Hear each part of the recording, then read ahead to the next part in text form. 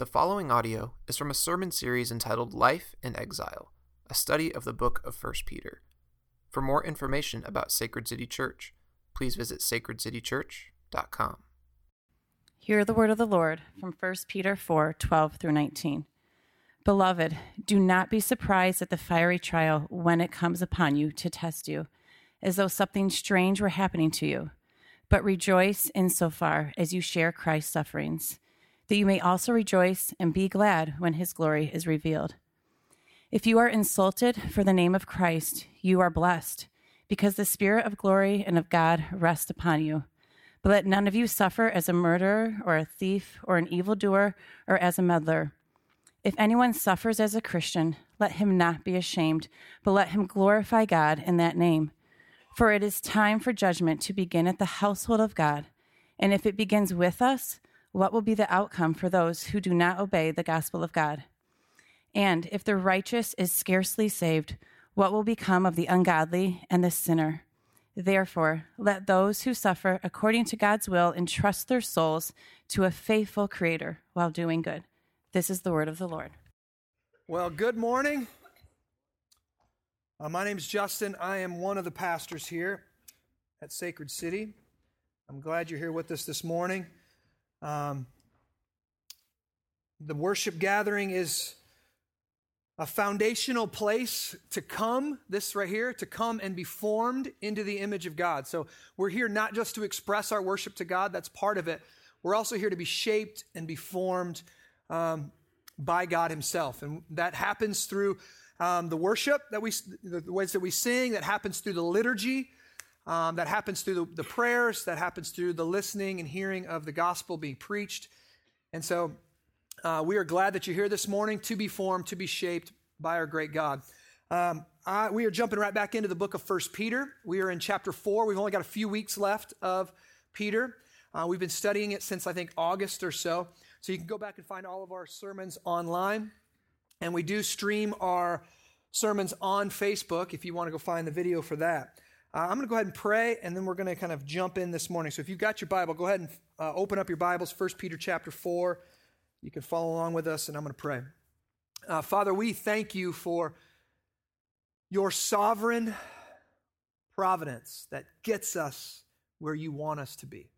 You get us where we need to be. You lead us and guide us and shepherd us in a million different ways that we don't even understand. And it took literally millions of little tiny decisions to get people here this morning, and not somewhere across country or somewhere in a different country. There's so many things that had to happen for you to bring us into this gathering, and we thank you for the way that you've done it. And now as we're here, we ask that you would speak a word to us from your word that we need to hear, that you would help us hear it, help us understand it, help us believe it, and our lives would be shaped by it. Father, I need your help. As a man who has his own sins, his own struggles, his own weaknesses that can get in the way of my speaking, I pray that you would think through my mind and speak through my vocal cords. I pray that you would give me a clarity that I don't possess in my own natural ability, but would be a gift of the Holy Spirit. So I ask that this morning, help us see, read, understand, perceive the truth that is in your word this morning, for your glory and our joy in Jesus' name. Amen. Well,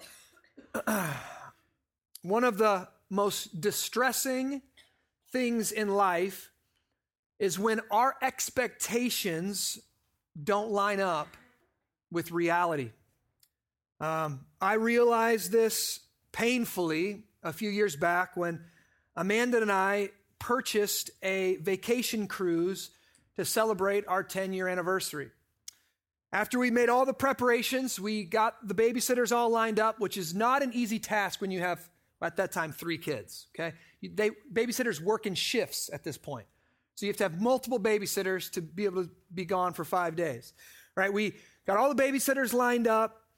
We bought the cruise line tickets. We bought the airline tickets. We packed the bags. We boarded the planes. We were, at this point, full of expectation of the joy that this trip was going to bring us. After 10 years of having 3 kids and 10 years of marriage, we were really excited to spend some time together.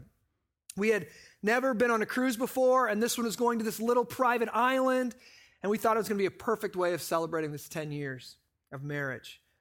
But as we boarded our, I can remember this. As we boarded our cruise with all of our bags at the Port of Miami, if you've ever been there, the Port of Miami is literally like a mile out in the middle of nowhere, basically. It's hot, steaming hot. We got all of our bags. We're excited. We're boarding with anticipation. The ticket lady looks down at my wife and notices that she is pregnant. She kind of nonchalantly asked her how far along she was, and Amanda told her 24 weeks. The lady's face suddenly fell into a depressing scowl. She said, "Are you serious?" We assured her that we were. She then told us that we were 2 weeks over the allowed limit to board the ship. Of course, this was in the fine print in the handicap accessibility page on the website. There was nothing she could do. There was nothing we could do. An hour later, we watched that boat cruise off into the sunset without us. It was a brutal disappointment. It was not the best anniversary, let's just say that. Now, something like that might not have ever happened to you, but I know by virtue of being an American that you have bought something or you have signed up for something that promised you many things, and after you got it, you realized that you had been oversold and underdelivered, right? The reality of the experience didn't match the hype, didn't match the promise. Age-defying makeup.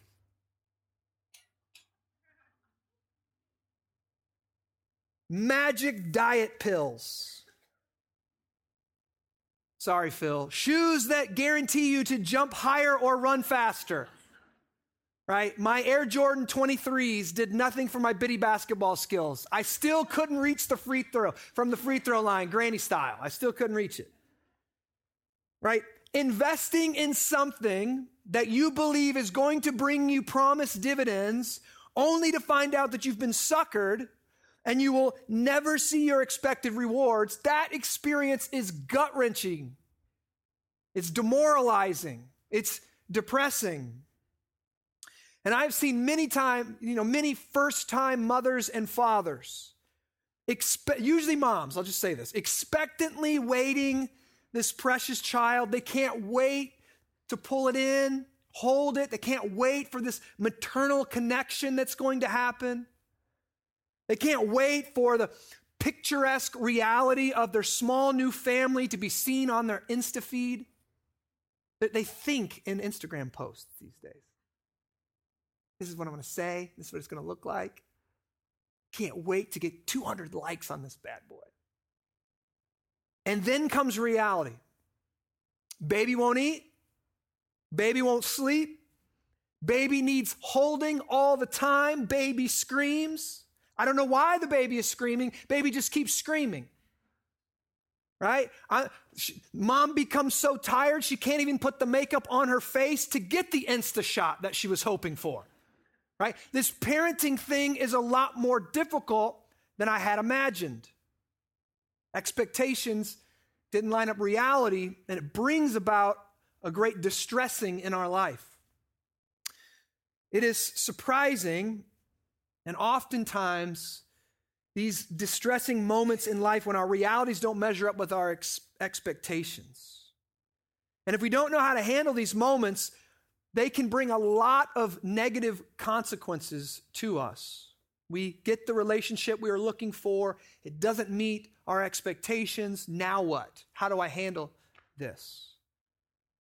Now, this is most true in our experience with God. All of us, do you know this? All of us bring expectations with us into our relationships with people and also into our relationships with God. Do you know what yours are? The most common there's many of them, but the most common are the expectations that God would keep bad things from happening to us. It's almost like a primal expectation that's in our DNA, that we naturally want and believe that God, if he's good and if he's really God, he'll keep all suffering away from us. That God would give us what we most want. How could he withhold it from us if he's good and he's God?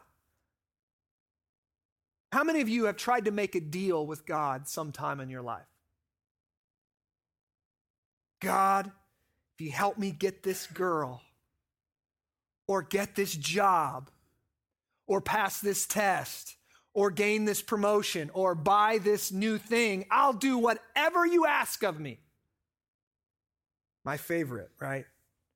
I wonder how many people right now have been praying, or maybe last week, God, if you let me win the Powerball, I'll give you half of it. So generous.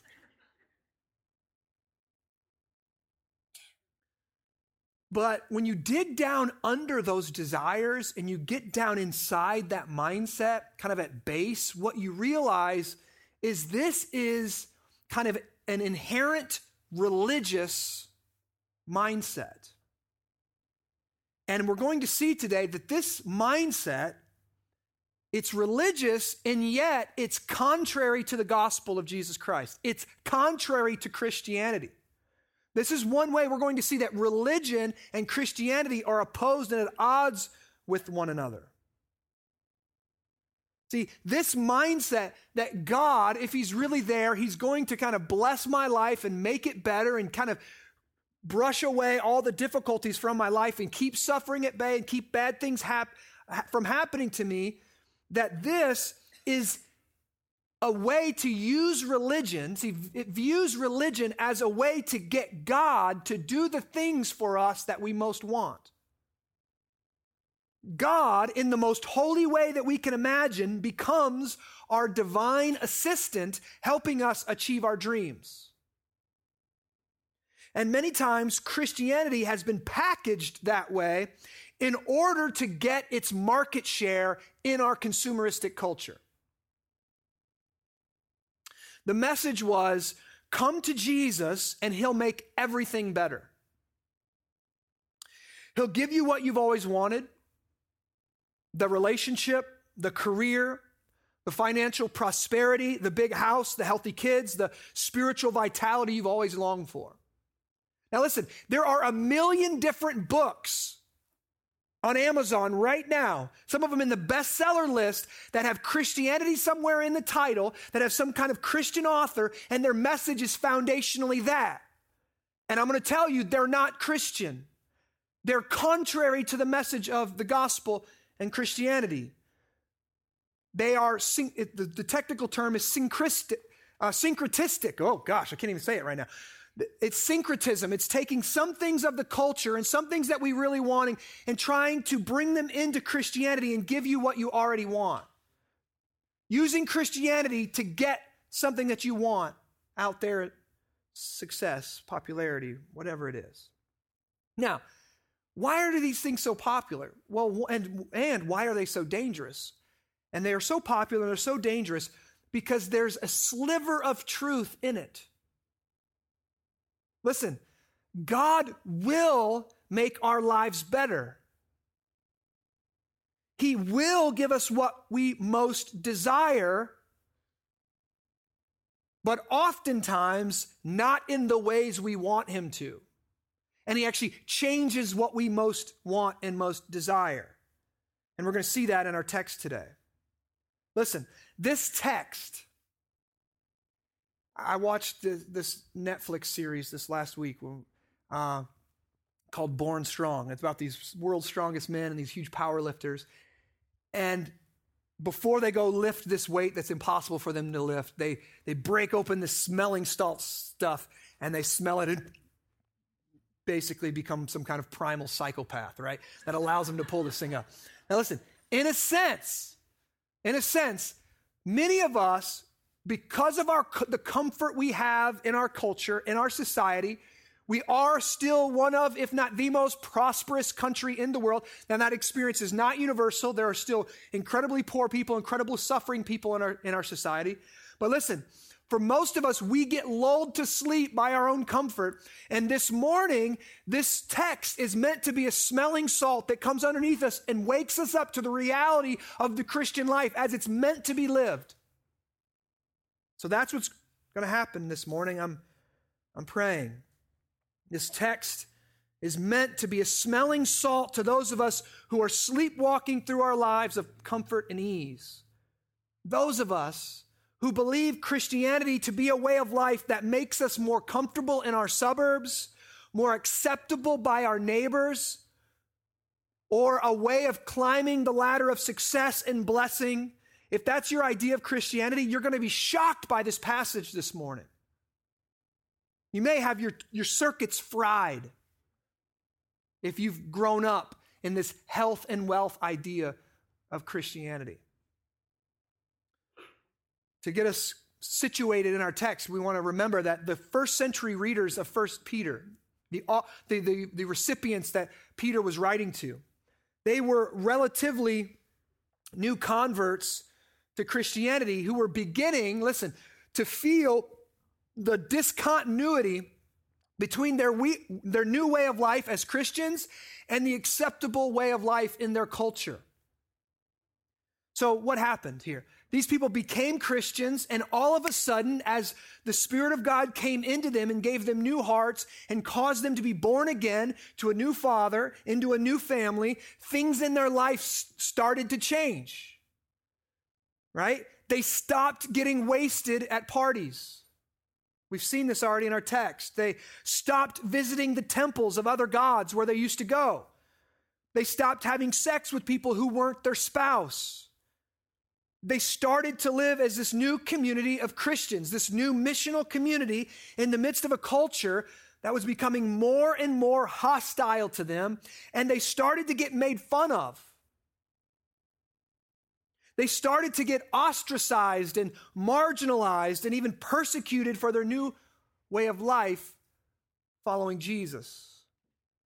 Listen, they lost jobs because they would no longer work on Sunday. They lost friends because they would no longer party like they used to. They lost family members because they wouldn't worship the other gods like their family used to worship, right? Now think about it. We've been shaped by Christianity a lot in our culture. So I talk to people all the time. They celebrate Christmas. They're not Christians. I'm always wondered by it. I'm like, why do you do this? He's like, I'm an American and everybody likes presents, right? But if we grew up in a pagan society, everybody went to this temple. Everybody worshiped in this way. Everybody had a plethora of different gods that they worshiped. And all of a sudden, these Christians, when they became converted, they said, all those other gods are false gods. We only worship this one God, and that's Jesus Christ, or the Trinitarian Father, Son, Holy Spirit.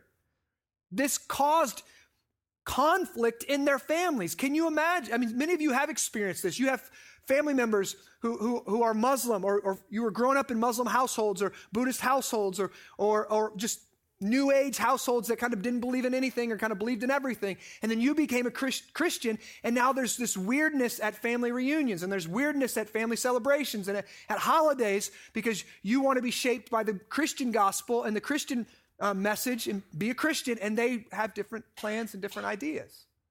That's what's going on in our text this morning. Now, I want you to think about it. If we could put ourselves in their shoes, what if they were just like us?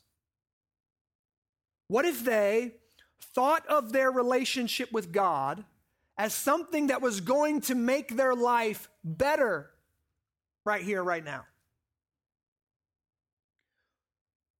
Come to Jesus and everything will get better. Well, I did that, and now my closest friends and my family members have left me.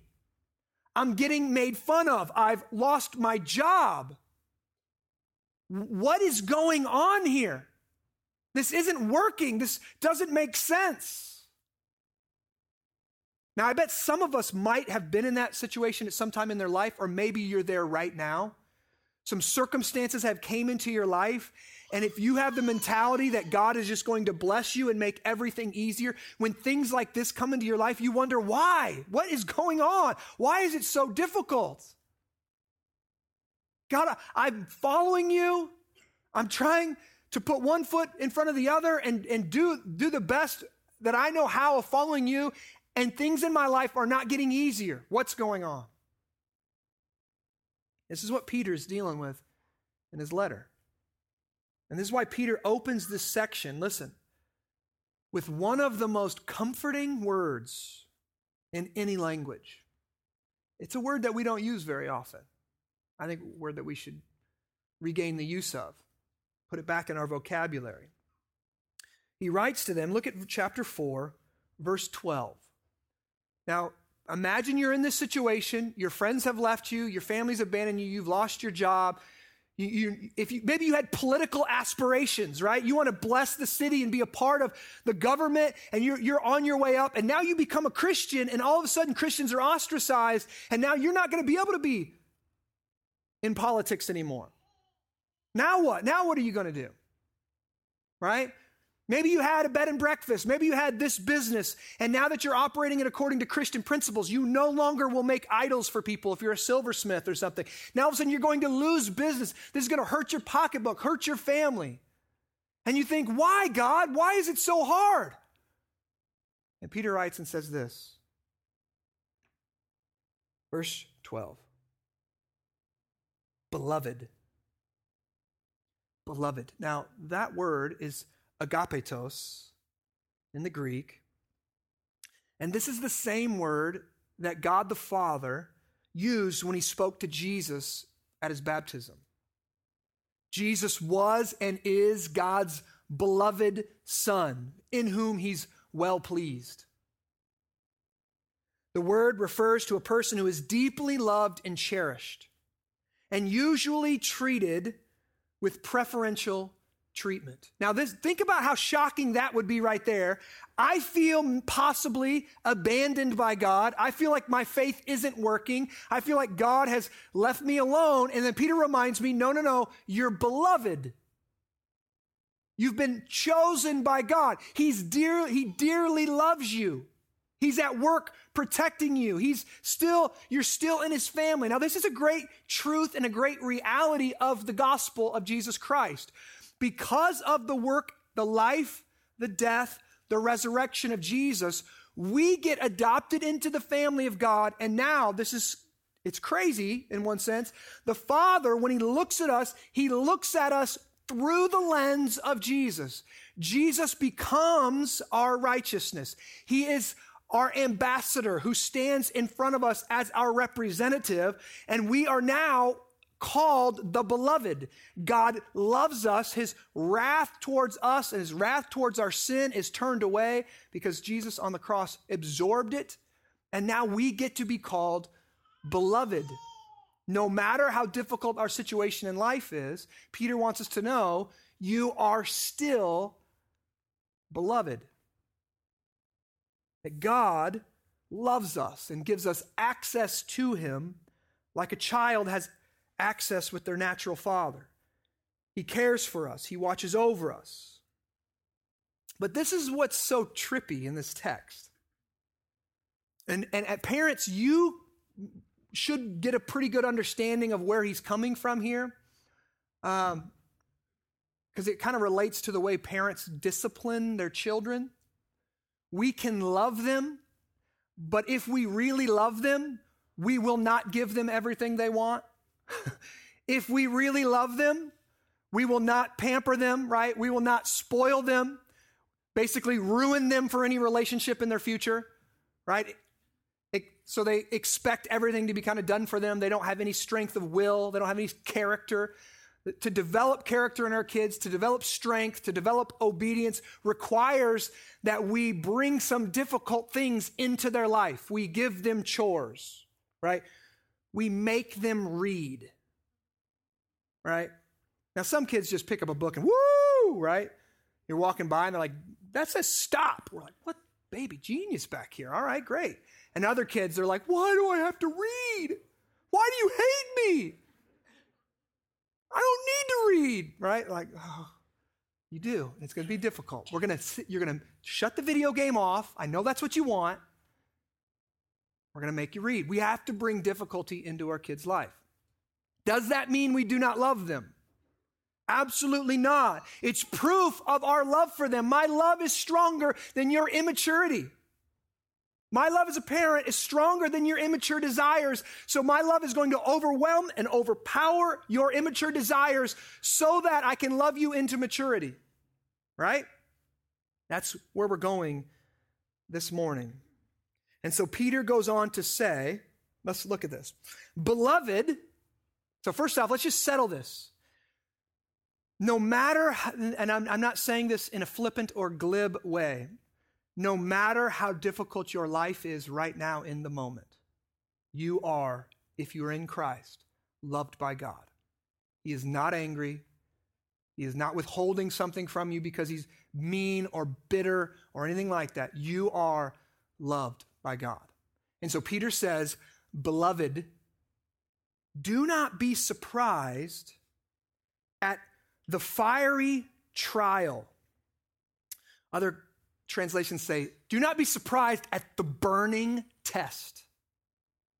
When it comes upon you to test you, as though something strange were happening to you. Okay? Peter's going to give us two things, first off, that we don't do when suffering comes into our life. All right? Now, mainly what Peter is talking about is we're going to see, he's not talking about like the universal suffering of a human being, sickness, death, things like that. He's talking about specific suffering for your faith as a Christian. Losing the promotion, losing the job, relationships breaking off, things like that. When he says, when that comes into your life, do not be surprised. Now why? Well, we've already said it. Listen, the religious mindset, opposed to the Christian mindset, the religious mindset expects things to get easier and their life to go better once they start obeying the rules. Right? All right, God, I'm going to missional community now. I'm reading my Bible now. I stopped doing that thing. Now fix my life. That's the religious mindset. And to the religious mindset, suffering comes as a shock, a surprise to our system. Suffering is interpreted as a sign that we're doing something wrong and God is not pleased with us. Peter says here, that is no longer the case. That is the case in every other religion. If you are not obeying the rules, God is upset with you and God will punish you. If you're not praying the prayers or facing this way or doing all the things that you've got to do, you're not going to reach enlightenment. You're not going to have your best life now. It's all up to you. And every other religion of the world except Christianity. Paul says there's something that has happened now that changes the whole system. You can be beloved and yet still receive a burning test in your life. A test that is meant to burn off the impurities.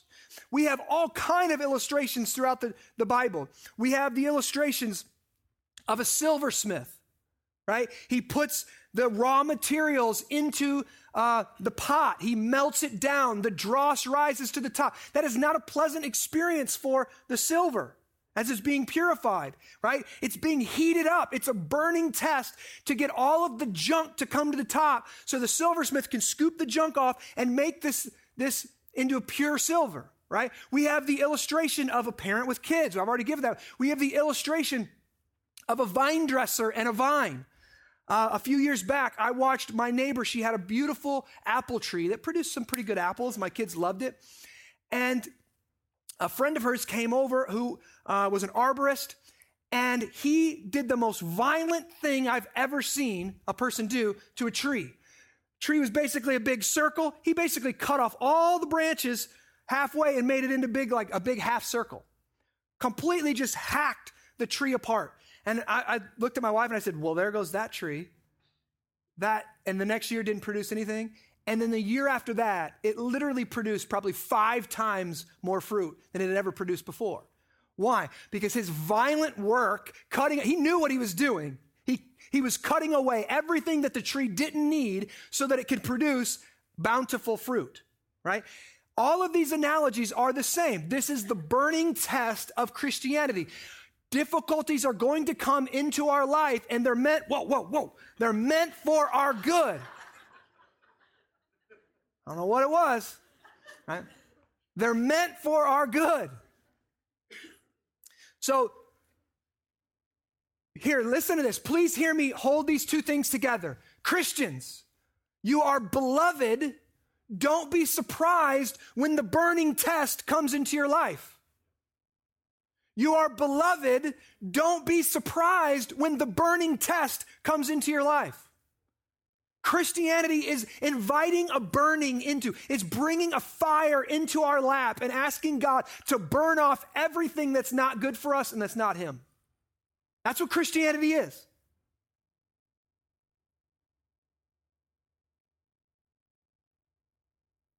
Now, first, don't be surprised. How many of us, something happens? Why, God? We lose our mind for a moment. Why? We're surprised. Every time that happens, guys, listen, it's a sign to us. It's a little warning light going off. You're believing a false gospel. You've bought into the American Christianity. You've bought into a different religion, a religion that once I believe it and once I follow Jesus, everything in my life is going to go better. When something bad comes into my life and a person hurts me or a person walks away from me or I shared the gospel and they backed away and they kind of ran away from me, these are burning tests that don't prove that our religion is wrong or prove that we're doing something wrong. It's actually proof that we're doing something right. It's a burning test. Second thing. So first one, do not be surprised when suffering comes. Secondly, but we're going to look at this one. We're going to skip a little bit. I'm going to go through all of it. But first, let me get down to verse 16. Yet if anyone suffers as a Christian, let him not be ashamed, but let him glorify God in that name. Let him not be. Why would suffering as a Christian be shameful? Shame is a word that we don't use too often in our culture. Well, actually, it's gaining some acceptance now for certain things.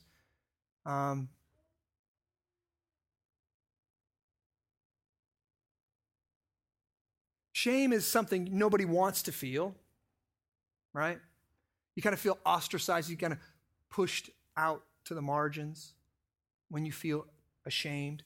Why would Peter say suffering is a reason to feel ashamed? He's saying, don't be ashamed by your suffering.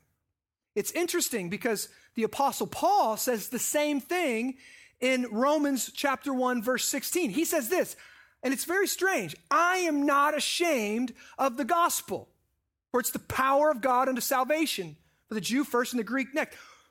Why? I'm not ashamed to be a Christian. I'm not ashamed of the gospel. Why would you have to say that? As I was reading this week, I'm reading a book on the crucifixion. And the author talks about, and I think many of us have lost sight of this. I think one of the reasons Jesus was not born now and he was born 2,000 years ago is because the cross was an instrument of execution back then, and it's no longer now. Jesus didn't just have to die. He had to die the way that he died. Let me show you this. The crucifixion was the most shameful way to die. Its whole design was meant to shame, humiliate, and disgrace even the most hardened criminals. Roman citizens were banned from being crucified. They couldn't be crucified.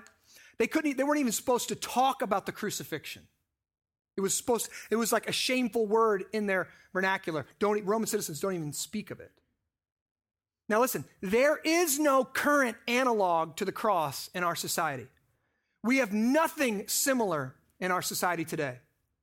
Scholar Fleming Rutledge, in her phenomenal book on the crucifixion, said this, listen, and this is important as we understand it.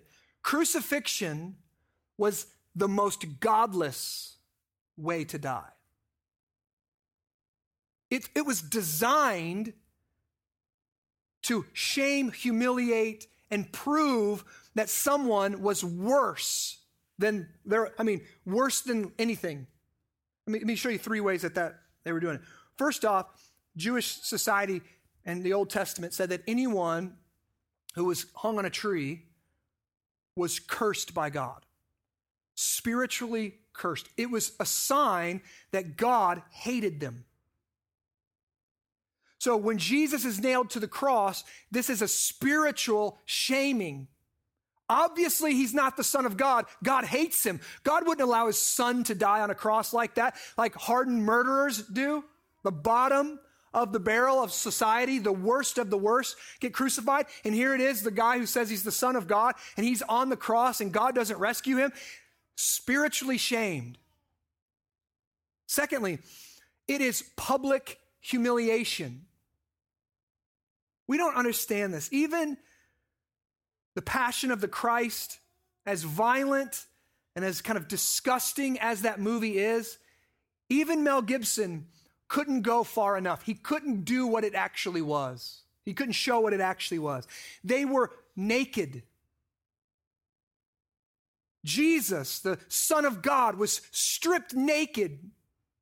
Is there anything more humiliating? Marched through the streets naked, carrying his own cross, naked, beaten and whipped and tortured, naked, publicly humiliated all of his followers. This was meant to shame all of his followers.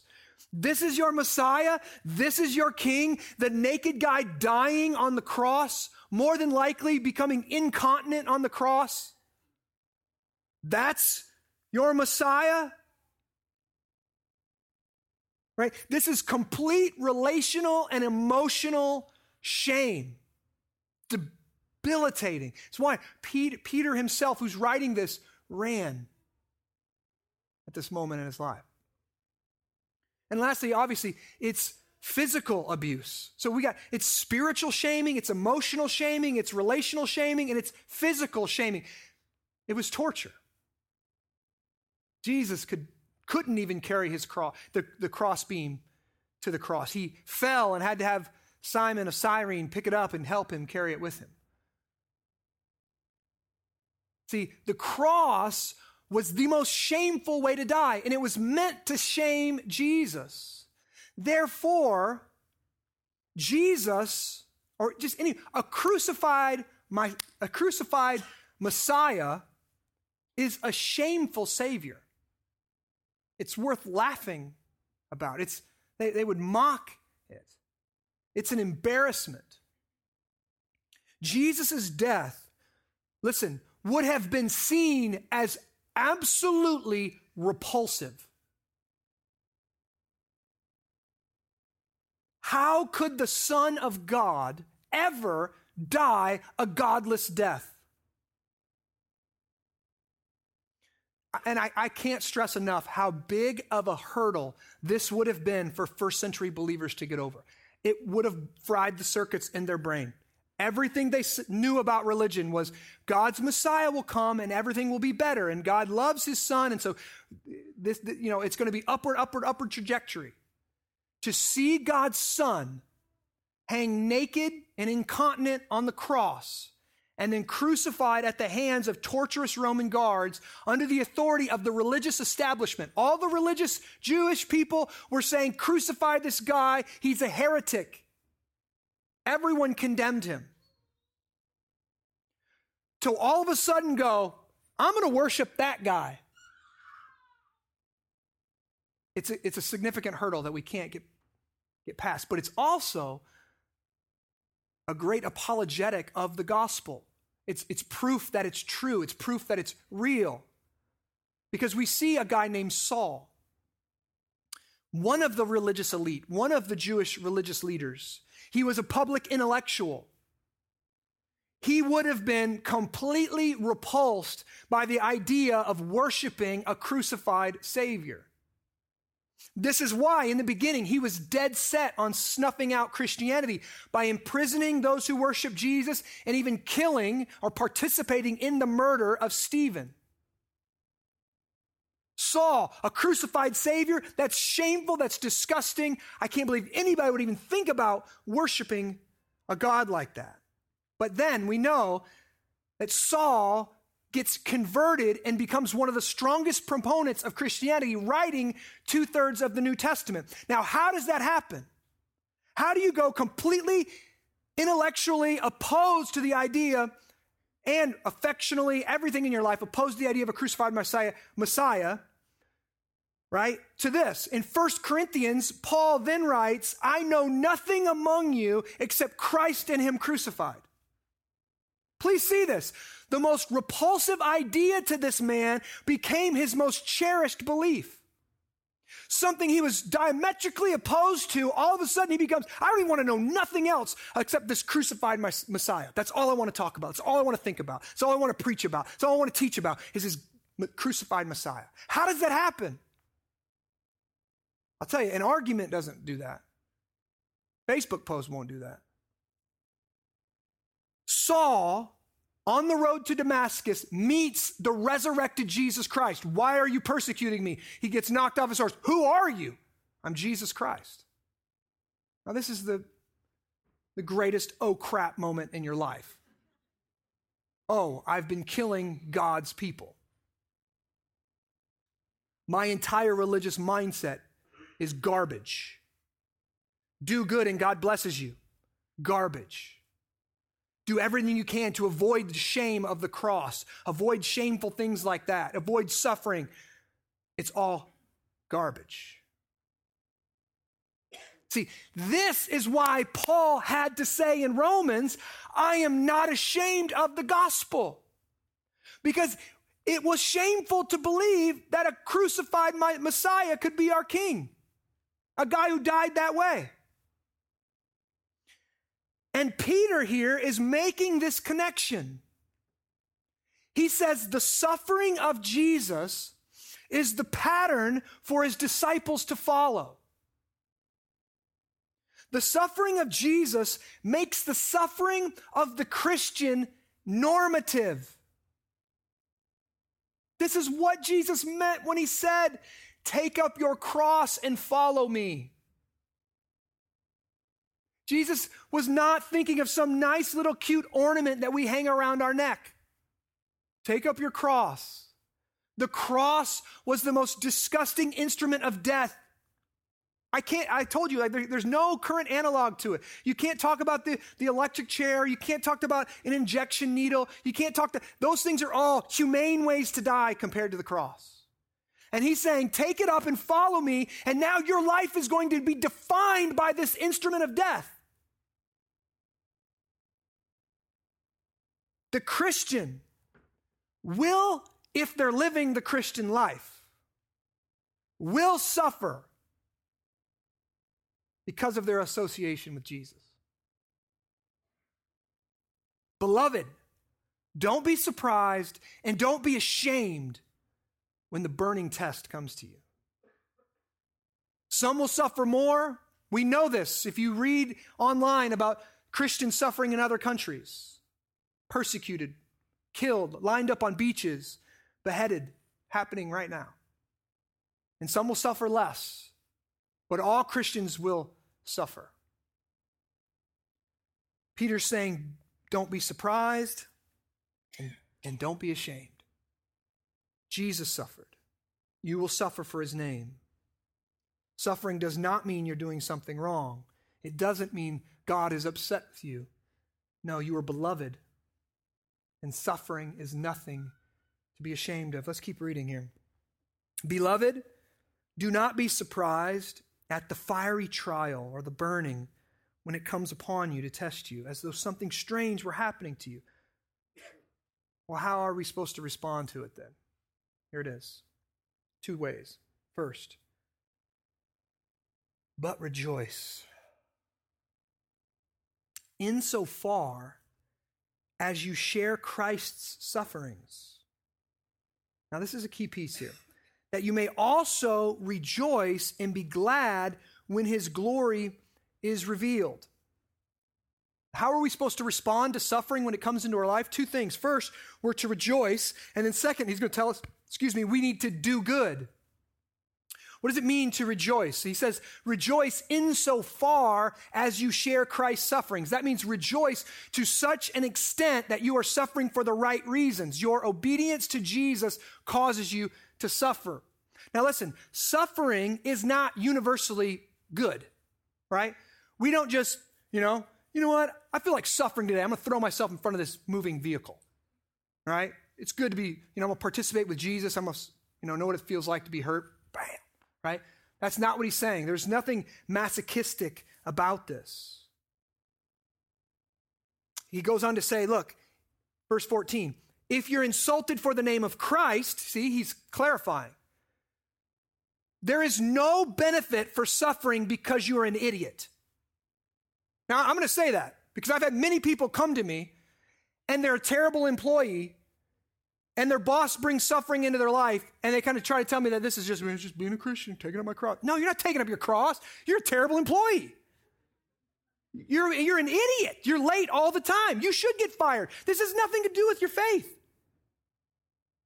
Right?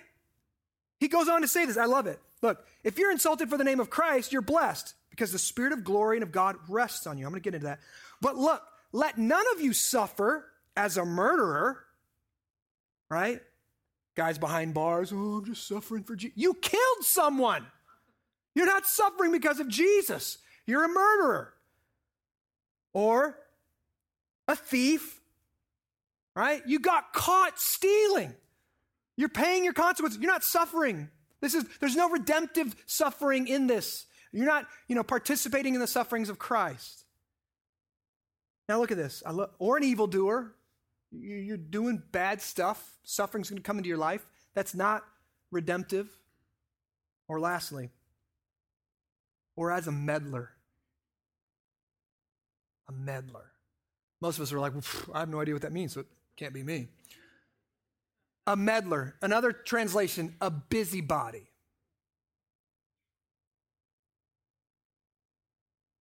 A Facebook stalker. A person who's always in somebody else's business.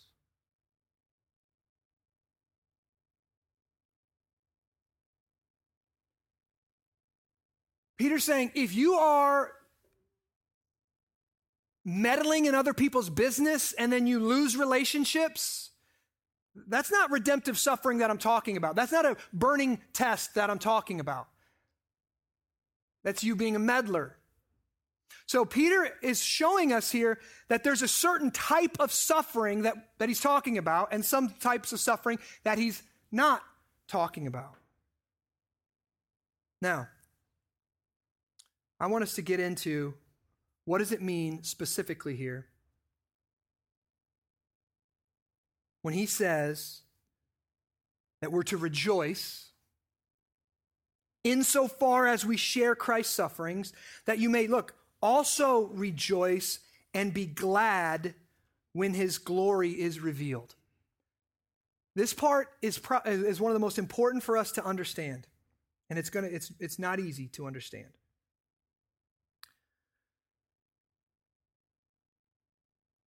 When God brings burning tests into our life, it is not just to make us into better people. Okay? It's not just to build our character. That does happen. That is a consequence of it. But in this text, that's not what he's talking about. Let me just go on and clarify, because we look at verse 16. Yet if anyone suffers as a Christian, so there's two ways to suffer. You can suffer for being a fool or being a meddler or being a sinner, right? And then there's a certain way you can suffer as a Christian for the name of Christ. If anyone who suffers as a Christian, let him not be ashamed, but let him glorify God in that name. Now look, verse 17. For it is time for judgment, burning, to begin at the household of God. And if it begins with us, what will be the outcome for those who do not obey the gospel of God? And if the righteous is scarcely saved, what will become of the ungodly and the sinner? Now, what is he talking about here? Oh, it's very difficult. A part of the term justification and the term righteousness, these are two terms that come from the same Greek family of words. And one scholar says a better term for either of those, justification and righteousness, is the term rectify. Rectify. Now, I want you to hear this. God, through Jesus, is rectifying the world. He's fixing it. He's repairing it. And part of that is judging evil and judging wickedness and getting evil and getting wickedness off of the planet, out of human beings, right? And what we're told in the story of the gospel is that Jesus has paid for our guilt and paid for our condemnation and took our place and bore our shame in the cross. And then he was resurrected to new life. And what this resurrection did was seal forever the final result of God's salvation, which is not just the salvation of our souls, but the rectification of the whole universe. And Jesus is he ascends to the Father at the right hand, and then and he's glorified. He gets a new body, right? And when he comes back, he's bringing with him, he's going to show us the display of his glory. We're going to once finally see the one who was shamed, the one who was crucified. Now he's going to come back in his glory. And this is so amazing. He's not just going to show us his glory. He's going to glorify us and all of the universe. He's going to judge, rectify, fix, repair us and all of the universe. Now, okay, here's how that happens. For the Christian, that process of rectification begins when we accept Christ into our life and he takes our place. Listen, we have been judged when Jesus was judged on the cross. Now, here's the story. When God brings burning into our life, it's a judgment coming to prepare us for our eternal glory, to prepare us for all things to be made right in the new heavens and the new earth. It is a judgment, though. God is doing something in us. And what it's meant to do, it's meant to prove to us, to the world, that we're really Christians. Why am I willing to make my life more difficult? Why am I willing to submit myself to suffering? Because Jesus Christ has been judged for me, and I have faith now that he's going to bring his kingdom and fix everything. But for those who do not put their faith in Jesus Christ, their judgment is future. And upon their death, they will be judged based upon their sins and their profession of faith. If they've never put their faith in Jesus Christ, then they will be judged forever. Now listen, here's what he's saying. Just as Jesus' suffering preceded his resurrection and glorification, so too does our suffering in this life precede our glorification. It's evidence that we're going to be glorified. It's evidence that we are Christ's. We're willing to suffer. The eyes of faith allow us to rejoice now in that reality. I'm willing to go through this because Christ has already gone through it. And I can rejoice because just as Christ was glorified, I too am going to be glorified. When a person endures suffering for Christ, instead of sinning, instead of staying silent,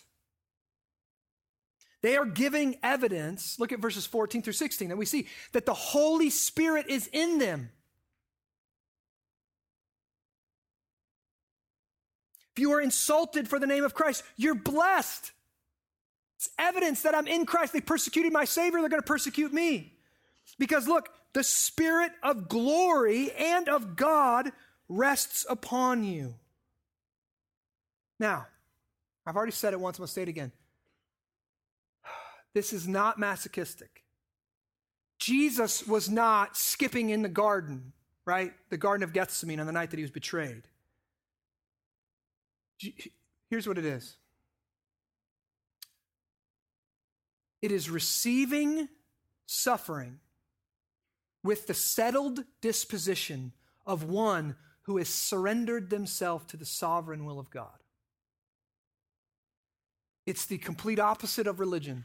Religion says, here's what you have to do to get God to do what you want him to do. God's your divine assistant. Christianity is, I am God's servant. I surrender myself to his sovereign will. So that's it. Peter says, rejoice when the burning test comes into your life. And the second thing he says is, do good. Look at verse 19. Therefore, let those who suffer according to God's will. First off, can we just say that verse is the last nail in the coffin of American Christianity. I've called it before bourgeois Christianity, middle-class Christianity. Look, therefore, let those who suffer according to God's will.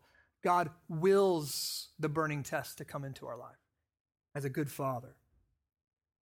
Look, therefore, let those who suffer according to God's will, here it is, entrust their souls to a faithful Creator while doing good. So often, suffering is used as an excuse to sin. An excuse to get drunk, an excuse to cheat on your spouse, or an excuse just to stay at home and be lazy. My life is difficult. Look what's happening. Woe is me. Peter says, no. When suffering comes into your life, rejoice. God's at work. And do good. Continue to bring glory to God during your suffering by doing good. Here, let me just say it like this. Suffering is no reason to get off mission. Now,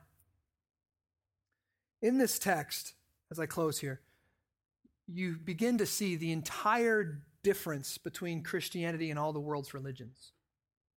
All the world's religions are about working hard to get God in your debt, and then the God has to kind of give you a good life here or after. That's not Christianity. See, I can't just tell you this morning, okay, when suffering comes into your life, don't be surprised by it. Don't be ashamed of it. Actually rejoice and then do good. Good luck with that, right? Now that message isn't wrong. All those things are wrong, but that message is just like every other inspirational speech writer out there. Here's what you should do. Go do it. Christianity is not like that at all. The only way for you to do what I've already prescribed, what Peter's already prescribed for us, the only way for you to count it joy when suffering comes into your life and you're not surprised by it and you're not ashamed by it, is if you're able to do this right here. What's he say? Entrust yourself to your faithful Creator. This is the key to gospel obedience. It's about trust, not trying harder. Tim Keller has used this illustration sometime in the past to illustrate trust. And he talks about a person who's falling off the edge of a cliff. And he reaches out and he grabs on to something, right? He reaches out and he grabs onto something. Now, here's the reality. He reaches out and he grabs on to a firm and sturdy tree branch. That thing, the object of his trust, is going to save him. It's not his trust, right?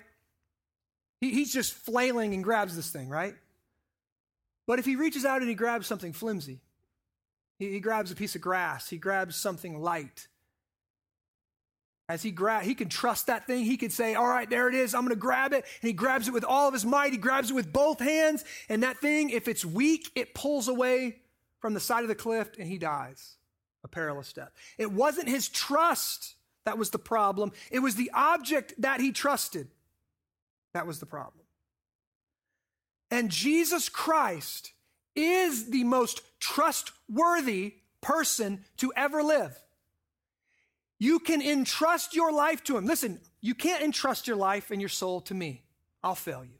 You can't entrust it to your spouse. You can't entrust it to your career. You can't entrust it to your kids. They're not meant for it. They're too weak to hold the reality of your soul, the weight of your soul. But Christ can hold it. He's trustworthy. You say, well, why? Why can I trust him more than anything else? Why can I say, Lord, I don't know what's going on in my life, but I trust you?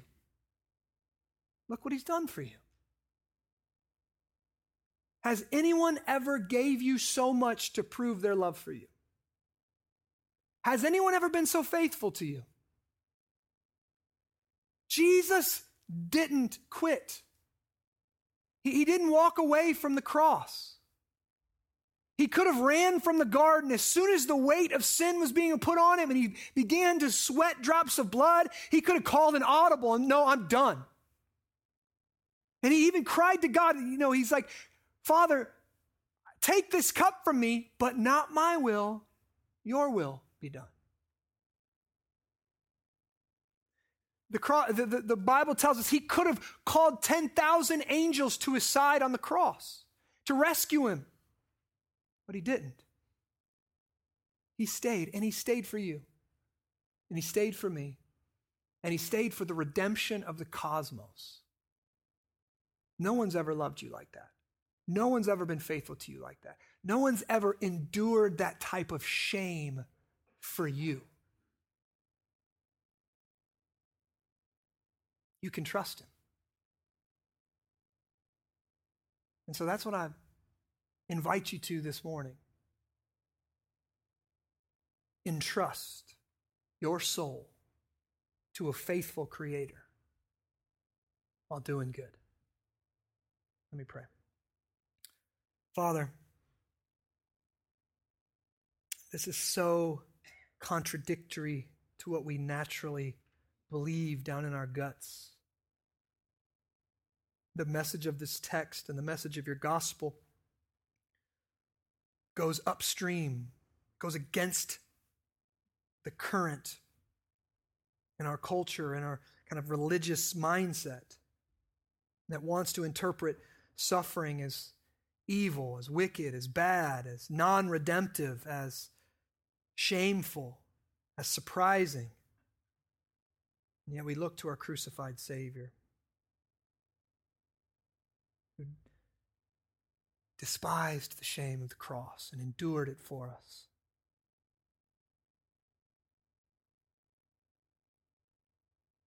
I pray that a greater realization of what you did on the cross would give us greater faith, greater ability to entrust ourselves to our faithful Creator while doing good. We won't get off mission. We'll continue to pray the prayers. We'll continue to share our faith. We'll continue to live out the implications of our faith in our workplace. We'll continue to do good in our city, even as our neighbors ridicule us, even as our bosses reject us, even as ultimatums are laid down by our governments that say, if you do this, you'll get in trouble.